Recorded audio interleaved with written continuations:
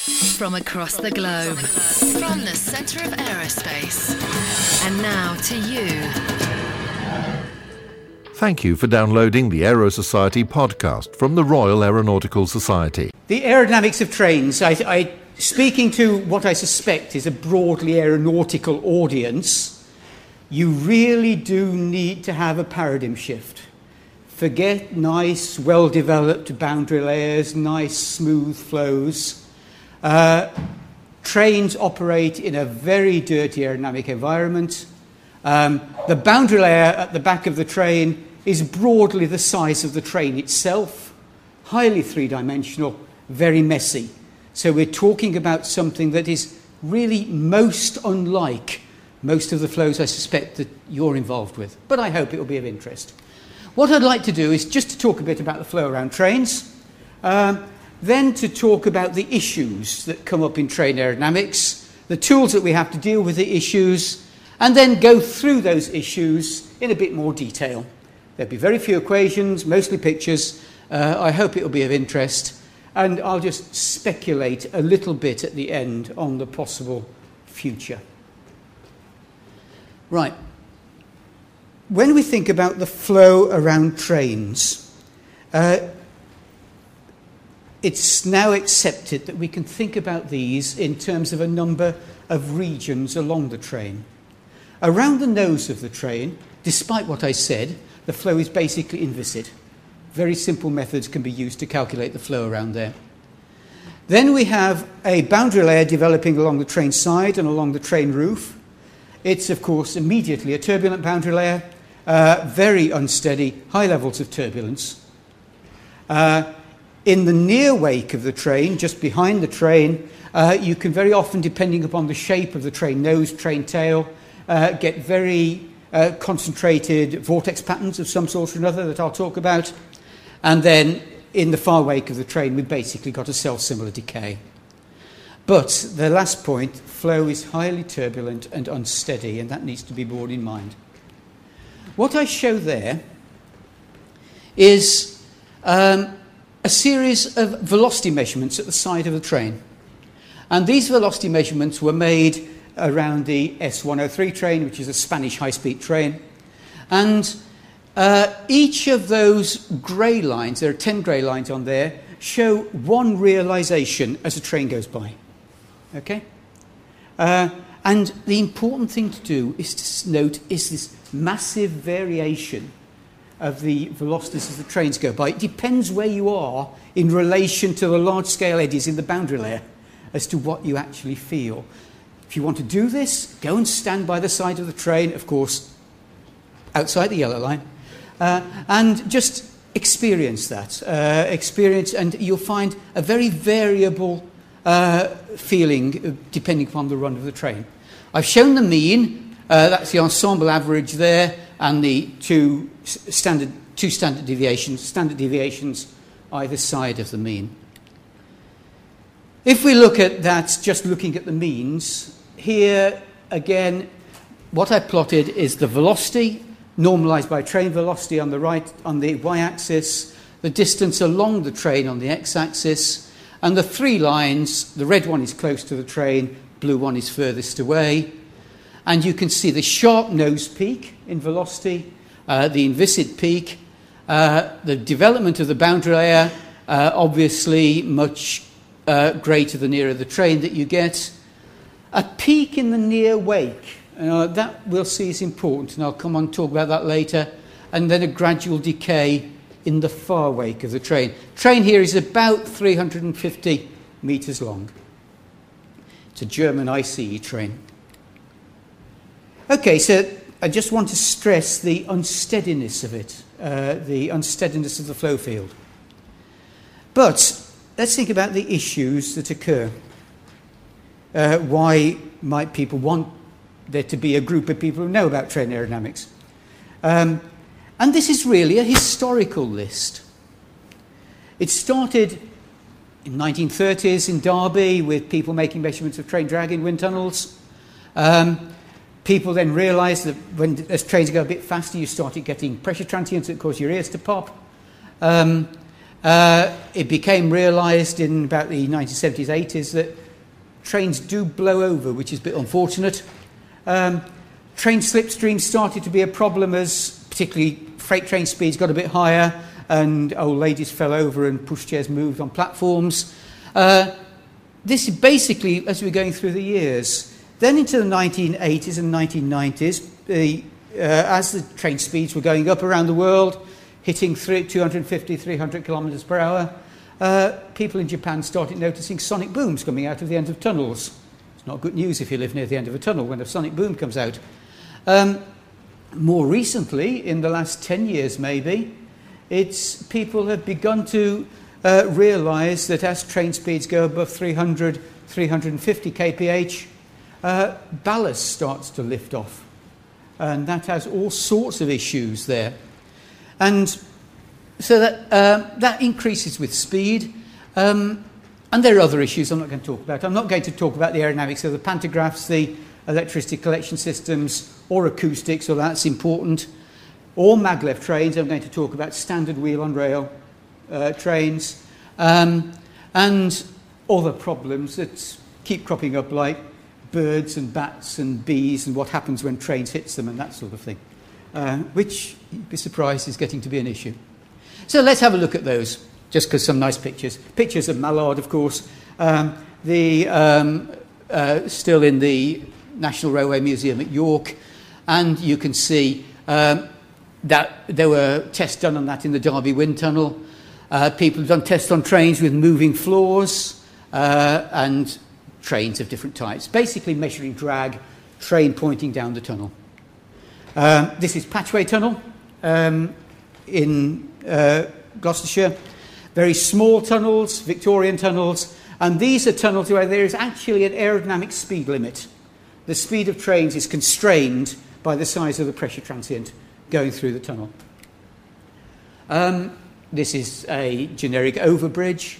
When people these days are designing that sort of thing, there is a need to know what the pressure loading is, the transient loading on things near the track, particularly as train speeds go up. That's a container. It's sitting vertically upwards on the West Coast Main Line after it blew off its container flat. It caused some disruption that day. This is a train that paradoxically is consuming an awful lot of my life at the moment. That is a Class 66 locomotive pulling a freight train. It has the aerodynamic characteristics of a house brick, broadly. And at speeds of 70 miles an hour, there can be really quite some very nasty effects around trains of that type. And I think actually there's a lot more work to be done in this area. Sonic booms. How do you get around sonic booms? I'll talk more about it later, unpack it a bit. But you make the nose very long. Or you put things at the ends, exits of tunnels, and I'll say why later. Not a very dramatic slide.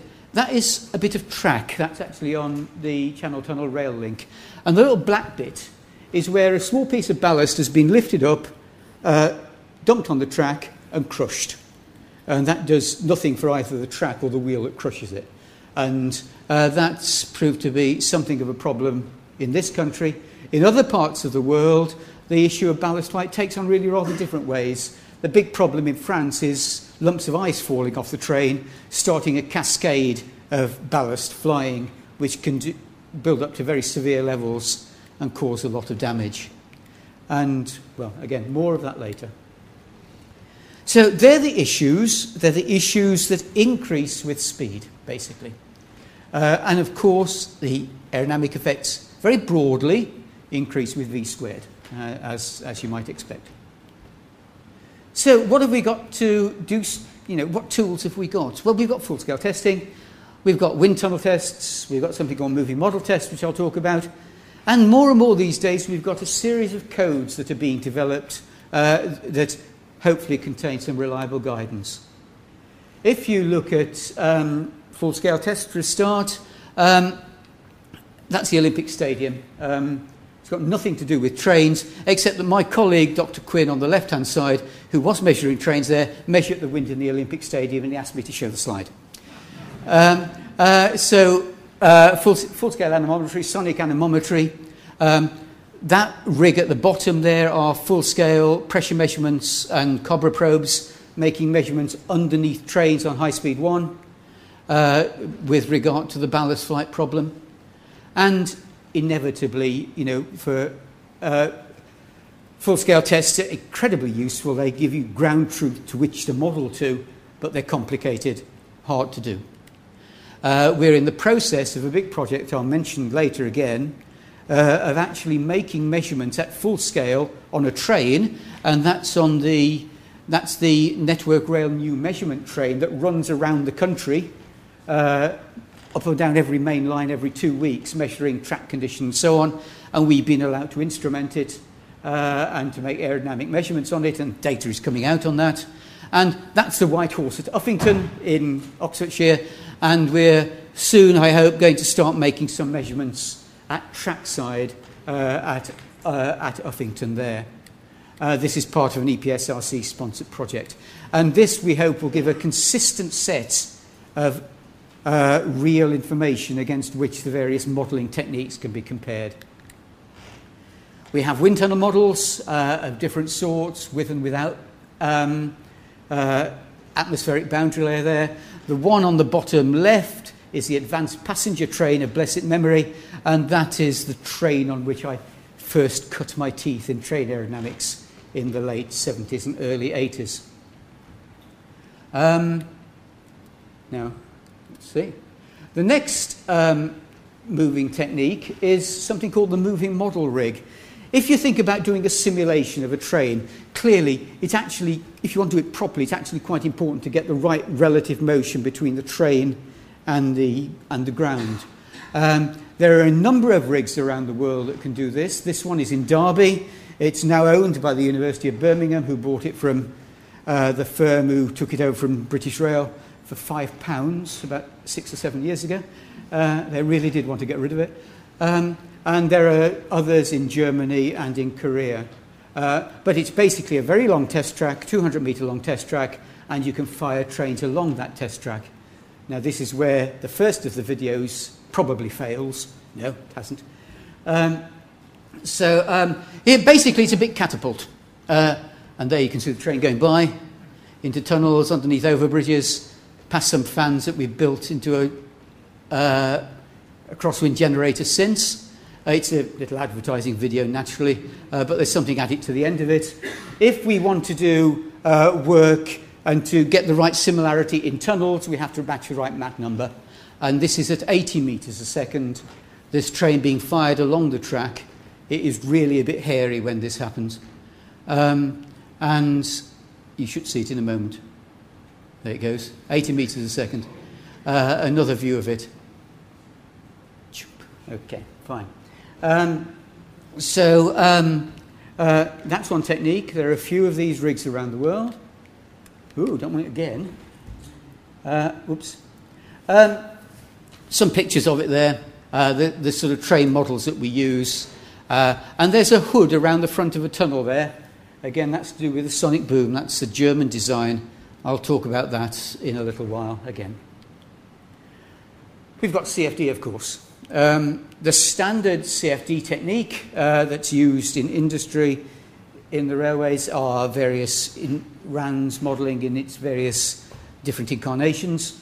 At Birmingham, myself and my colleagues and some of the students, including one over there who will answer any difficult questions on LES, he's looking at the wall now, beginning to use different sorts of modelling, and this is a colleague, not myself, detached eddy simulation and large eddy simulation, beginning to explore the possibilities and the accuracies of models that can reproduce the unsteady effects, because that is, of course, where much of RANS actually falls down.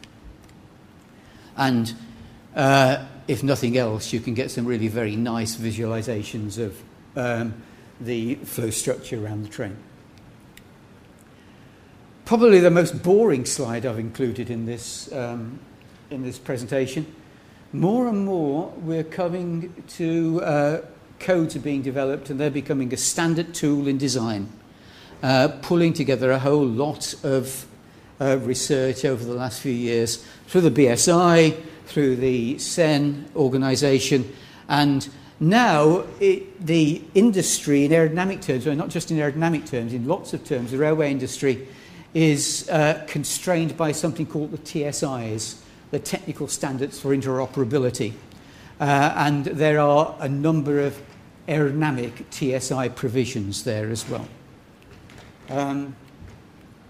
Okay, so they're the issues that we're faced with and the tools that we have to do something about them. I'm sure many of you will want to ask about the tools.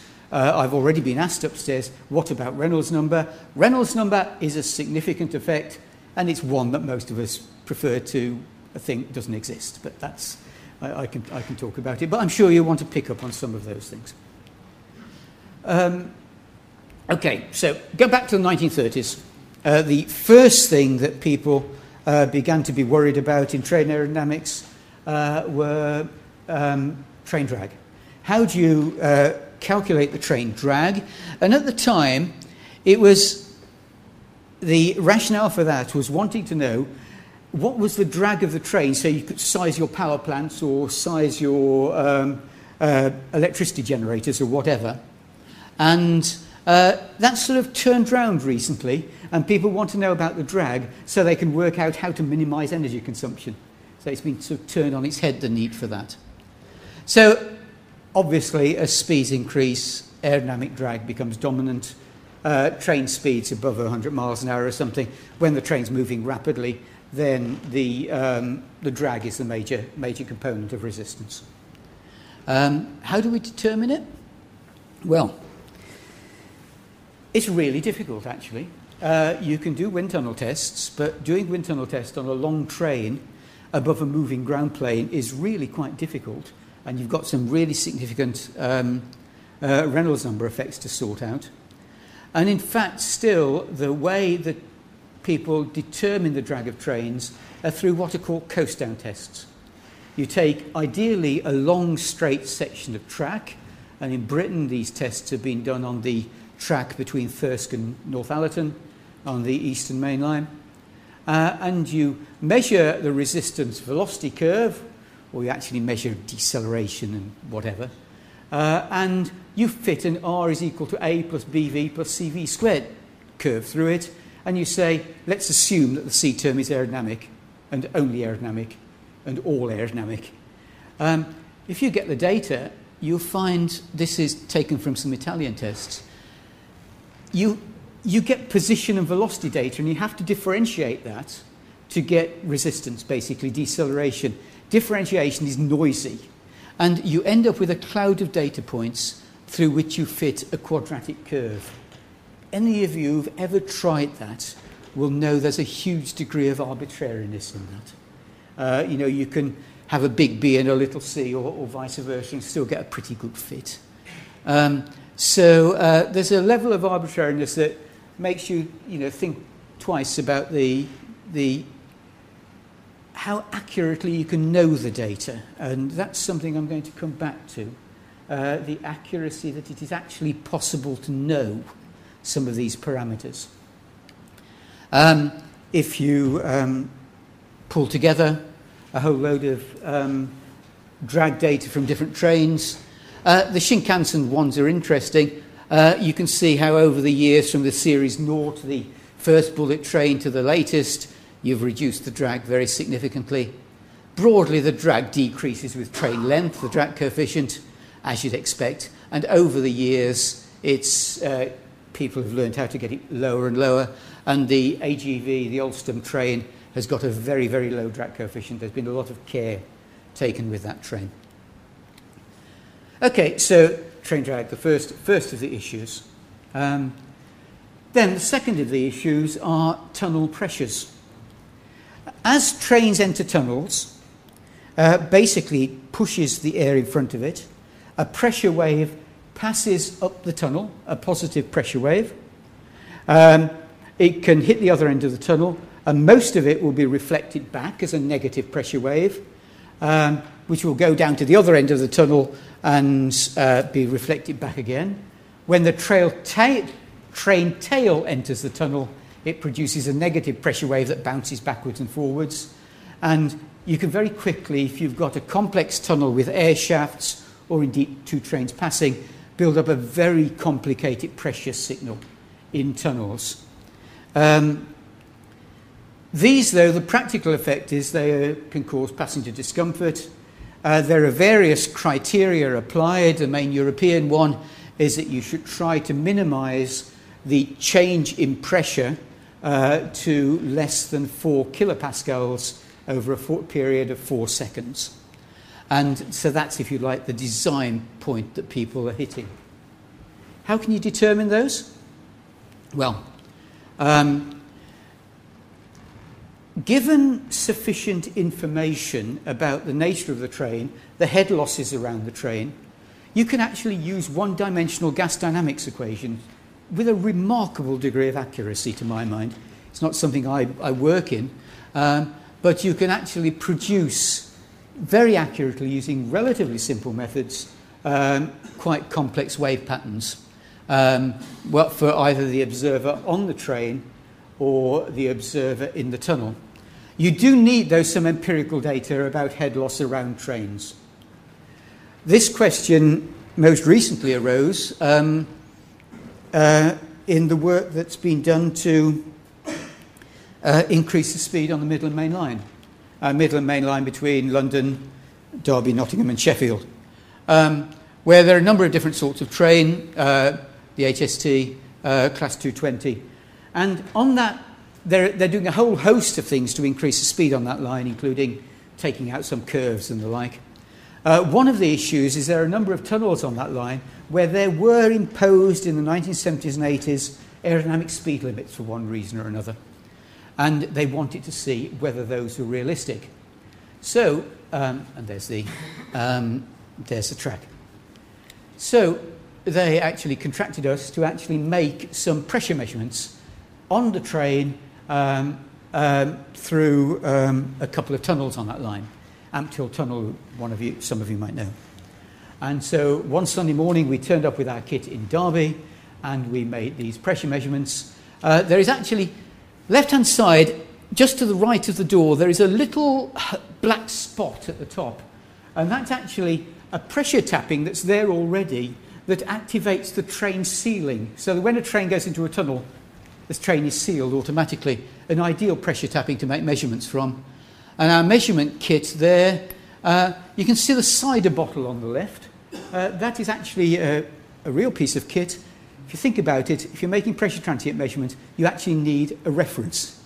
And that was our reference, and we had to have it with the reference had to have a long leakage time constant to be useful there.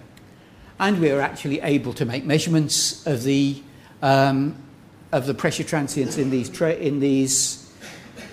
on these runs. And these were then used by the people who were doing the one-dimensional calculations to actually calibrate their model, get the parameters right, and then they could use their model in anger to actually study the problem in more detail. And in fact, it did result in a relaxation of the limits.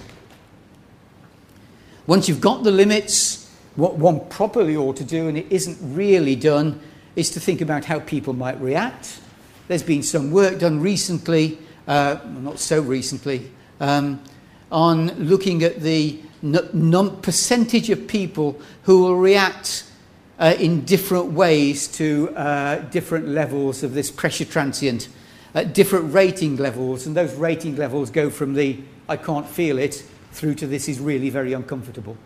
And you ought to be using this sort of data with the pressure limits, but people don't tend to go that far, really rather just relying on the measurements of the pressure limits themselves. Okay, so that's the second. As I said, in the next thing that became apparent were pressures at trackside. Pressure transients can occur around trains, obviously, and these can load trackside structures quite significantly, and normally they're not of themselves important. They have got the possibility of being important in fatigue terms. Transients can also load passing trains, and I write there the coffee cup experience. you know it, you've just about got a coffee cup to your lips and a train goes by and there's a juddering and the coffee goes all down your shirt. It's happened to me, certainly. And so it becomes to be important, actually, knowing the pressure transients to determine track spacings and line speeds for new railways. So how can we determine these loads? Well, I'll talk about a number of things, basically things we've been doing over the last year or two. But there's a whole set of codified values in a European code, but basically addressed at European railway gauges, not the UK railway gauge. And so there's a requirement for a UK national annex of these forces. So we did some tests on the moving model rig around three sorts of train. There's the Pendolino at the top, a Class 158 on the right-hand side, and the Class 66 loco again at the bottom. And that's how they turned out when you actually built the models of them. We have a model builder in Derby who's very much one of the old school, and whenever we do tests these days, we usually get CAT files from our clients to do these tests, and our model builder simply prints out the CAT files to give elevation plan and whatever, and then builds it from those. So it's all a bit wasted on him, really, that. But they're very nice models. We were asked to do tests around a variety of structures, such as overbridges, canopies, hoardings at trackside, platforms like the one at the bottom, a trestle platform there. And again, those were translated into various sorts of cruder model. And there are the canopies that we tested. Now, again, just one sample result, just to show you. This is around the nose of these three trains. Distance along the train at full scale on the x-axis, plus or minus 20 metres. Pressure coefficient on the right axis. So normalised pressures. And you can see, actually, it's very classic. An increase in pressure, sudden decrease in pressure. And the important thing is the peak-to-peak. And perhaps the most significant is the green line. The Class 66 line from the freight locomotive can be very high. We've also done some tests very recently, as one might expect for HS2, measuring tests on stationary trains as passing trains go by. The reason here is HS2 is in the position of wanting to know how far apart it ought to put its tracks, basically. And they're designing the line to ultimately run at 400 kph, and nobody's really pushed high-speed trains that far. So they wanted to know what the variation of pressure was with track spacing, and there is a criteria in the British Code that the pressure should not exceed peak-to-peak 1.4 kilopascals. If you trace back where that comes from, it effectively comes out of HST coffee cup trials in the 80s. I mean, that's where it comes from. There's not a lot of science behind it. But again, we were able to measure the pressure transients for these trains, the front and the back pressure transients. And the figure on the right shows the variation of the pressure transients at different speeds against this particular limit for different track spacings. And it's data like this that was one of the things that HS2 used in deciding the track spacing. And obviously, this is quite significant, because just half a metre different, when you multiply it up by the length of HST, that's an awful lot of extra land take.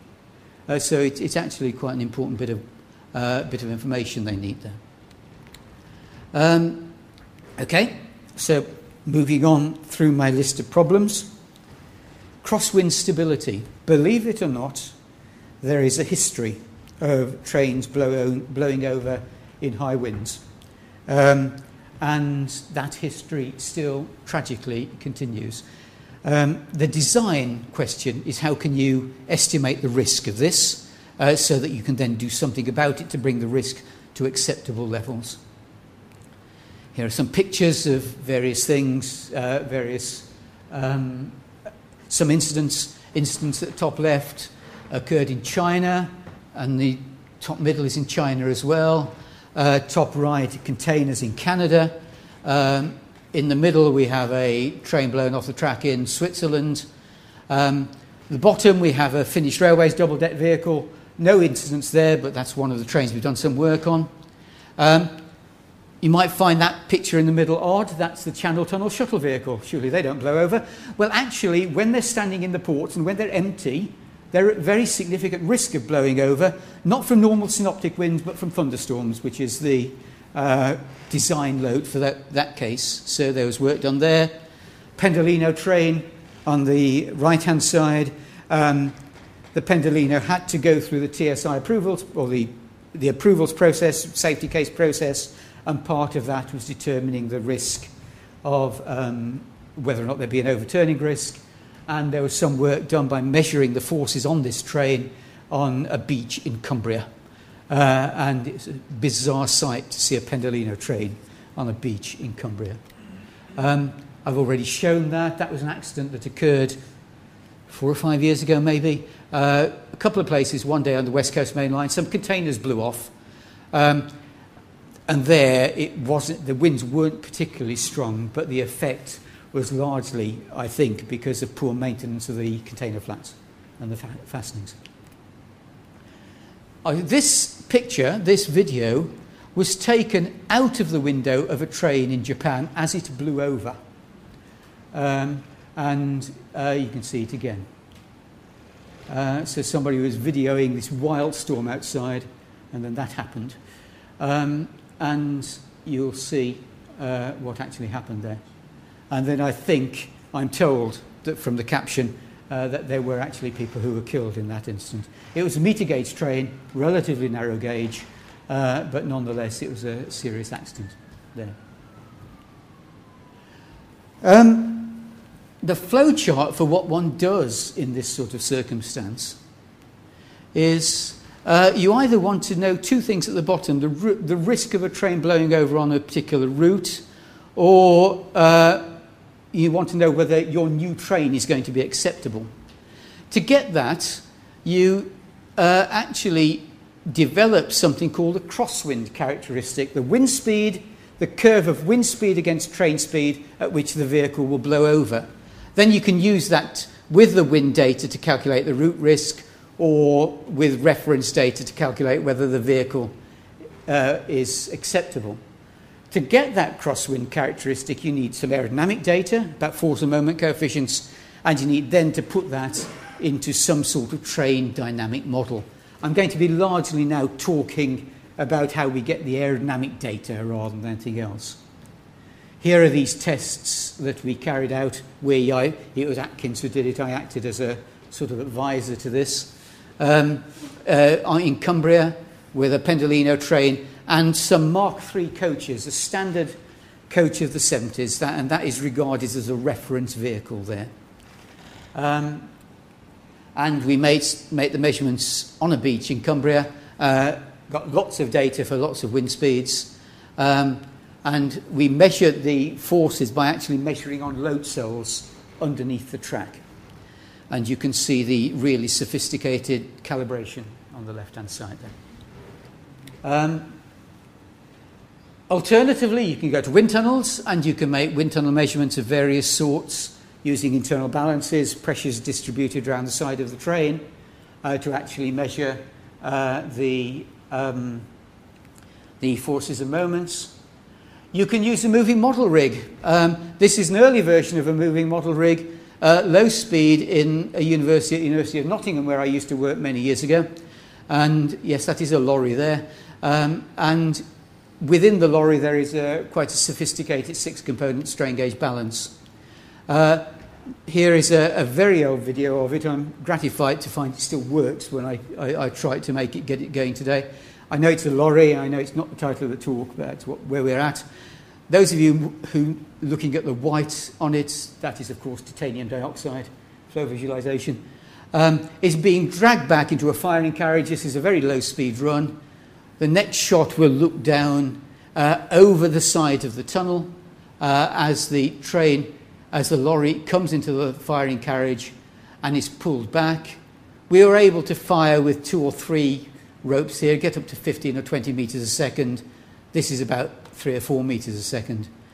It's again a bit catapult. Data logging equipment on the trolley on the side. It will hit a release mechanism and fire shortly, I hope. There it goes. The next shot is looking down the wind tunnel, looking down the middle of an empty wind tunnel, and you will see the lorry come across from left to right. It usually coincides with the occasion when you blink. Okay, so just watch, and when you think all hope is gone, it will come across. There it goes. Okay, so quite sophisticated experiments for the day. We do it rather differently now on the moving model rig at Derby. We tend to measure forces by measuring lots of pressures within the train, and this has got its own joys in making these measurements. The downside of the rig at Derby is that it's very constrained because it has real railways either side of it, so the crosswind generator is the flow quality is poor, frankly. The other method that we've got for getting aerodynamic forces and force data is, of course, CFD. And as I say, that's being used more and more these days. RANS methodologies can produce pretty good data these days for this. What I'm showing here, though, are LES or DES simulations. You've seen those. What we end up with is curves that look like that. The top curve is the site force coefficient against the yaw angle. That's the angle between the relative wind vector and the train itself. So that's the force that's pushing it off. The bottom figure is the lift force. And those are the two important forces. Take data that looks like that. You put it into a dynamic model with some wind simulation. And the code wind simulation is really a bit odd. I don't like it, but it's in the code. It's called, not surprisingly, the Chinese hat simulation. A sudden gust simulation. And you produce a curve of the accident wind speed against the train speed. And that's a typical curve that you would get for high-speed trains, standard high-speed trains. So you would try to design a train that you get a characteristic wind curve above that one. So the accident wind speeds were higher. They're the benchmark data. Okay, so that's the crosswinds issue. Over the years, more recent years, people have begun to worry about train slipstreams, in particular the maximum slipstream velocities at trackside and on platform to avoid the possibility of an accident. How can you measure those slipstreams? What's the risk? And recently there's been a major EU project that's looked at all sorts of things, but this was one of them called Aerotrain. It was one of 3 projects grouped together under the Trio Train banner. The second one was called Dynotrain, which is about train dynamics, which is fine. The third, which is about pantographs, was gloriously called Pantotrain. Brilliant title for a project. We actually make measurements in a wide variety of lines of the slipstreams around a whole range of vehicles, and there you can see the vehicles there. And here you see some of the measurements we made at a rather small station in Munich using sonic anemometry. And there's some of my colleagues who actually make the measurements. And another picture, so you can see some of the different trains. Now, I just want to dwell on this figure for a moment. You've seen this sort of figure before. It shows the wind speed, the average wind speed from 20, 25, 30 runs, plotted against the distance along the train. So, you have to transfer from a stationary position to a position along the train. The y-axis, again, is the normalized wind speed. That's the wind speed divided by the train speed. The first figure on the left-hand side is, just look at the dark line. That's the one nearest the ground. That's the TGV, or the Spanish equivalent of it. And it's 200 metres long, and you can see the major peak is actually in the wake of the train, near wake of the train. Come on to that in a moment. That is absolutely characteristic of high-speed passenger trains. Again, I would urge you, if you're standing on a platform where the high-speed train's going by, go right to the edge of the yellow line, stand there, and you may feel the boundary layer on the train get to you before the train ends. Train goes by, it's 100 metres down there, and suddenly the slipstream hits you. Okay? And that's a very notable effect. The S102, that's a rather different sort of high-speed train with a sort of duck-bill platypus-style nose. S103 Volaro, that's now the standard, one of the standard trains across Europe. Same for each of them. Most of the big long peak is in the wake. We've got the smaller nose peak, of course. If we look, though, at the last one is the S252, which is basically a loco pulling a rake of coaches. And there you've got two peaks, one behind the train, but also one just behind the loco. And it's the gap between the loco and the train causing that. So there are the averages. Similar figures showing 1 second gust values for each of those trains. And you can see, again, basically behind the train is where it picks up, apart from the train and loco combination, where you've got high-speed gusts sort of everywhere. Why do you get these behind the train? Well, you can actually get them because on some modern high-speed trains, just like on some cars, you can get trailing vortices coming down off the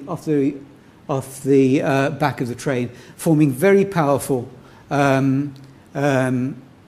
longitudinal vortex motions. And there's some evidence there's a periodicity in there as well, but they certainly exist at full scale and at model scale as well, and CFD, of course, can pick them out as well. Come back to the Class 66 loco. And here these are model scale results from a research student of mine. What we've got at the top, and these are at different distances from the train, from the side of the train. Just look at the ones on the right-hand side. We've got the velocity divided by the train velocity at the top, the average velocity. We've got the pressure at the bottom. The pressure is very high. Even at 70 miles an hour, the maximum operating speed of these trains, you're going to be exceeding the notional limit. But if you look at the velocities around the nose of the loco, you can get velocities that are actually greater than the train velocity because there are two different components of them. And again, this is really potentially rather significant. There is a general move to try and push freight train speeds up. If you can push freight train speeds up, you increase the capacity of the lines and so on. And here I think we have a fairly sizable issue. The Class 66 is evil in aerodynamic terms, it really is. There's an HST. And that's going by, this is at Uffington. Uffington, for those, I heard somebody talking about going home on the western region. The Western Main Line out to Bristol is being electrified. What they want to use in the electrification process, or will use indeed, is a vehicle that looks like that at the top left, with a basket. And in that basket there'll be somebody who'll be attaching the cables to the overhead. But they want to do this while their train's going by on the other line. They don't want to shut it completely. So this is just one line at a time. And they were quite properly worried that people might get blown out of the basket by trains going by. And so we did some work for them to measure that. And you saw a video of it. Instead of the vehicle, we actually used a road rail vehicle. And you can see it just about make out an anemometer in the basket of that road rail vehicle. And there's a research fellow, Dr. Jordan, and she's actually measuring the speed of the train using a radar speed gun there. Did you know you can get radar speed guns that can measure 125 miles an hour? You can, we found. Colleagues have been looking to make measurements of this sort as well with CFD simulations, and again are able to pick out the large-scale structures in the wake. Again, we've been doing some work on these for HS2, both for the purposes of passenger safety and trackside worker safety, and again for the determination of trackside stability. So there are the slipstream measurements for various trackside distances, and if you plot them in normalised form, if you plot them against for different speeds, the actual values, you actually find that using this particular sort of train, they've been using their reference train, you're well below any problem there. What you should now, normally it ends there. People just say, we'll measure the slipstream velocities, and that's all we'll do, and that's what the code says you ought to do. By rights, though, what you ought to do if you're going to do it properly is actually take people into account again, and that's where it gets very difficult. What wind speeds do people blow over at? We did some work on that in a very large wind tunnel at CSTB in France, and we actually stood those people behind a board, and we'll see in a moment, that's on a forklift truck that suddenly moved out of the way, and exposed them to a gust and measured what they did. It's okay, they were only students, so it doesn't matter too much. And so there's the really sophisticated gust generator that we used. And you can see people were moved backwards, basically. And from that, we're able to get probability distributions of the gust velocity you actually need to displace people. And we did this for a whole range of different types and sizes of people, ranging from those who could be at number 8 in the French pack down to very petite women students.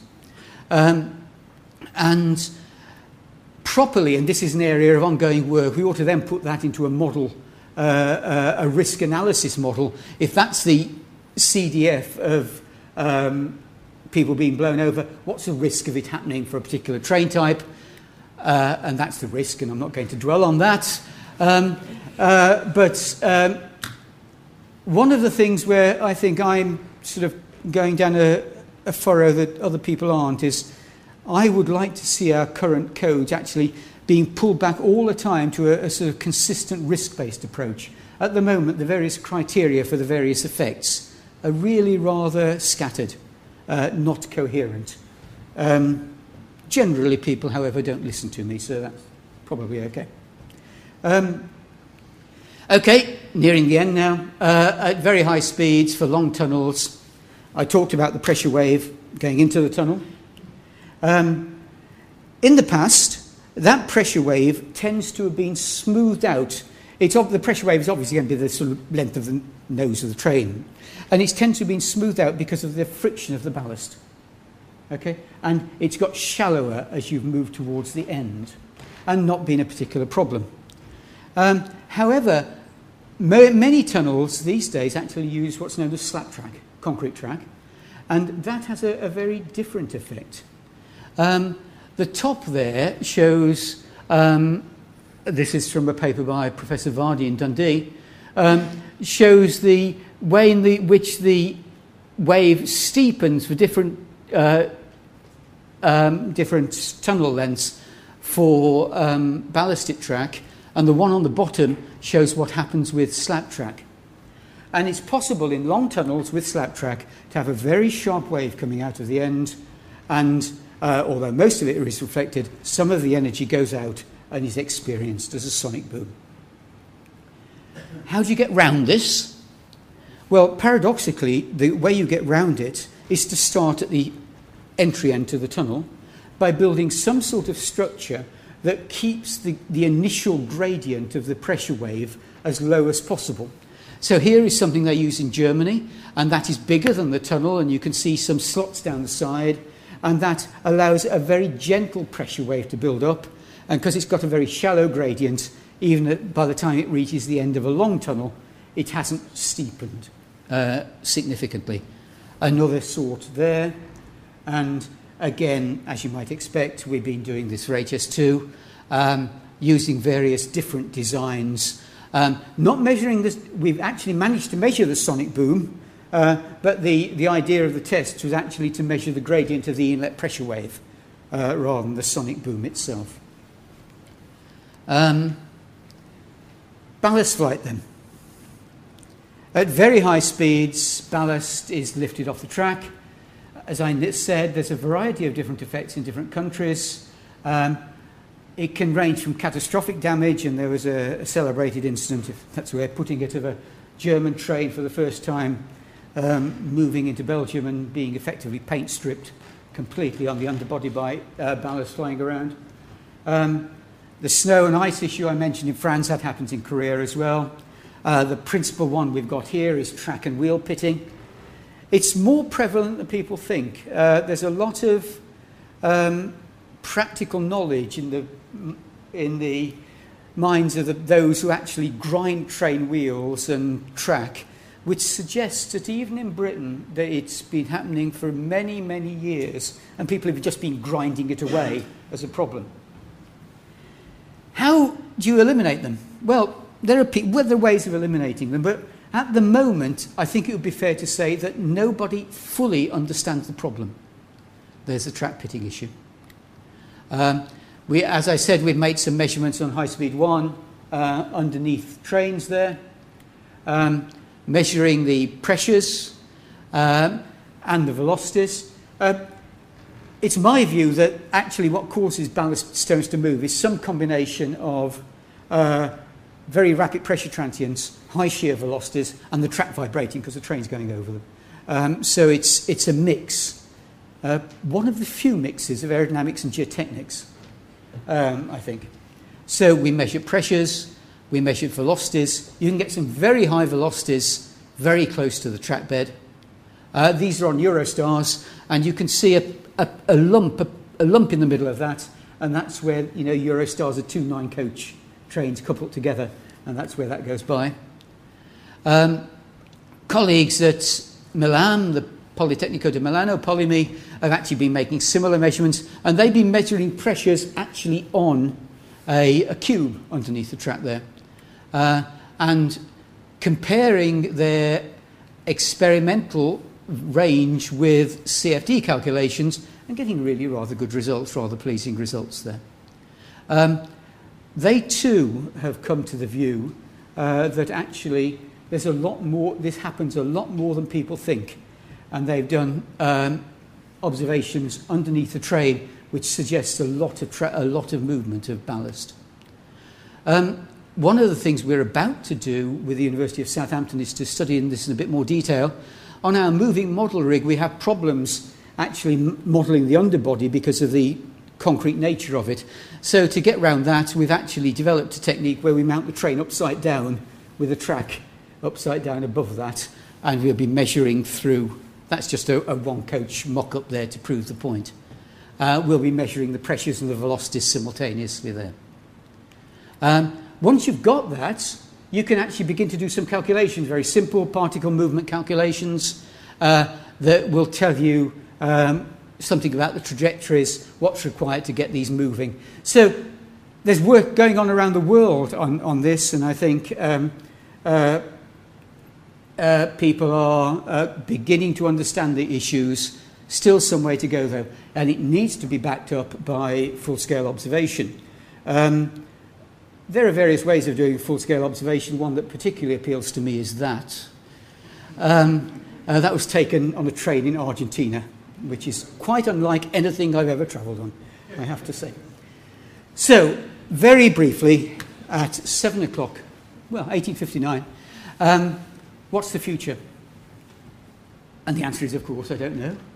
If you'd asked me 20 years ago, if you tell me 20 years ago that I'd be actively involved in studying sonic booms, which I thought I'd left behind in my postdoc career, and ballast flying around, talking to geotechnical engineers, a different breed, different breed. I just said, no, that's just not possible. As train speeds are pushed up, as we go to different sorts of motion, maybe maglev, evacuated tube, there are going to be different aerodynamic problems. And they're going to come up. I don't know what they are, but I'm sure they're going to happen. In the meantime, I'll put that up again, because that is where I think a lot of my effort is going to be expended over the next year or two. And that, I think, is it, ladies and gentlemen. Thank you very much indeed.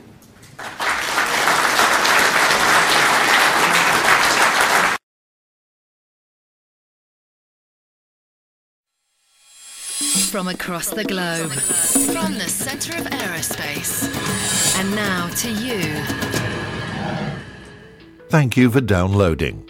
Visit www.aerosociety.com to download more from this series and other multimedia content from the Royal Aeronautical Society. If you enjoyed this content, please consider showing your support for the Society. Share a link to this presentation by email or on your favourite social networks. If you have an interest in aerospace, consider the professional and personal benefits of membership. Visit www.aerosociety.com. This content is provided subject to our website and digital media terms of use. Please visit www.aerosociety.com for more information.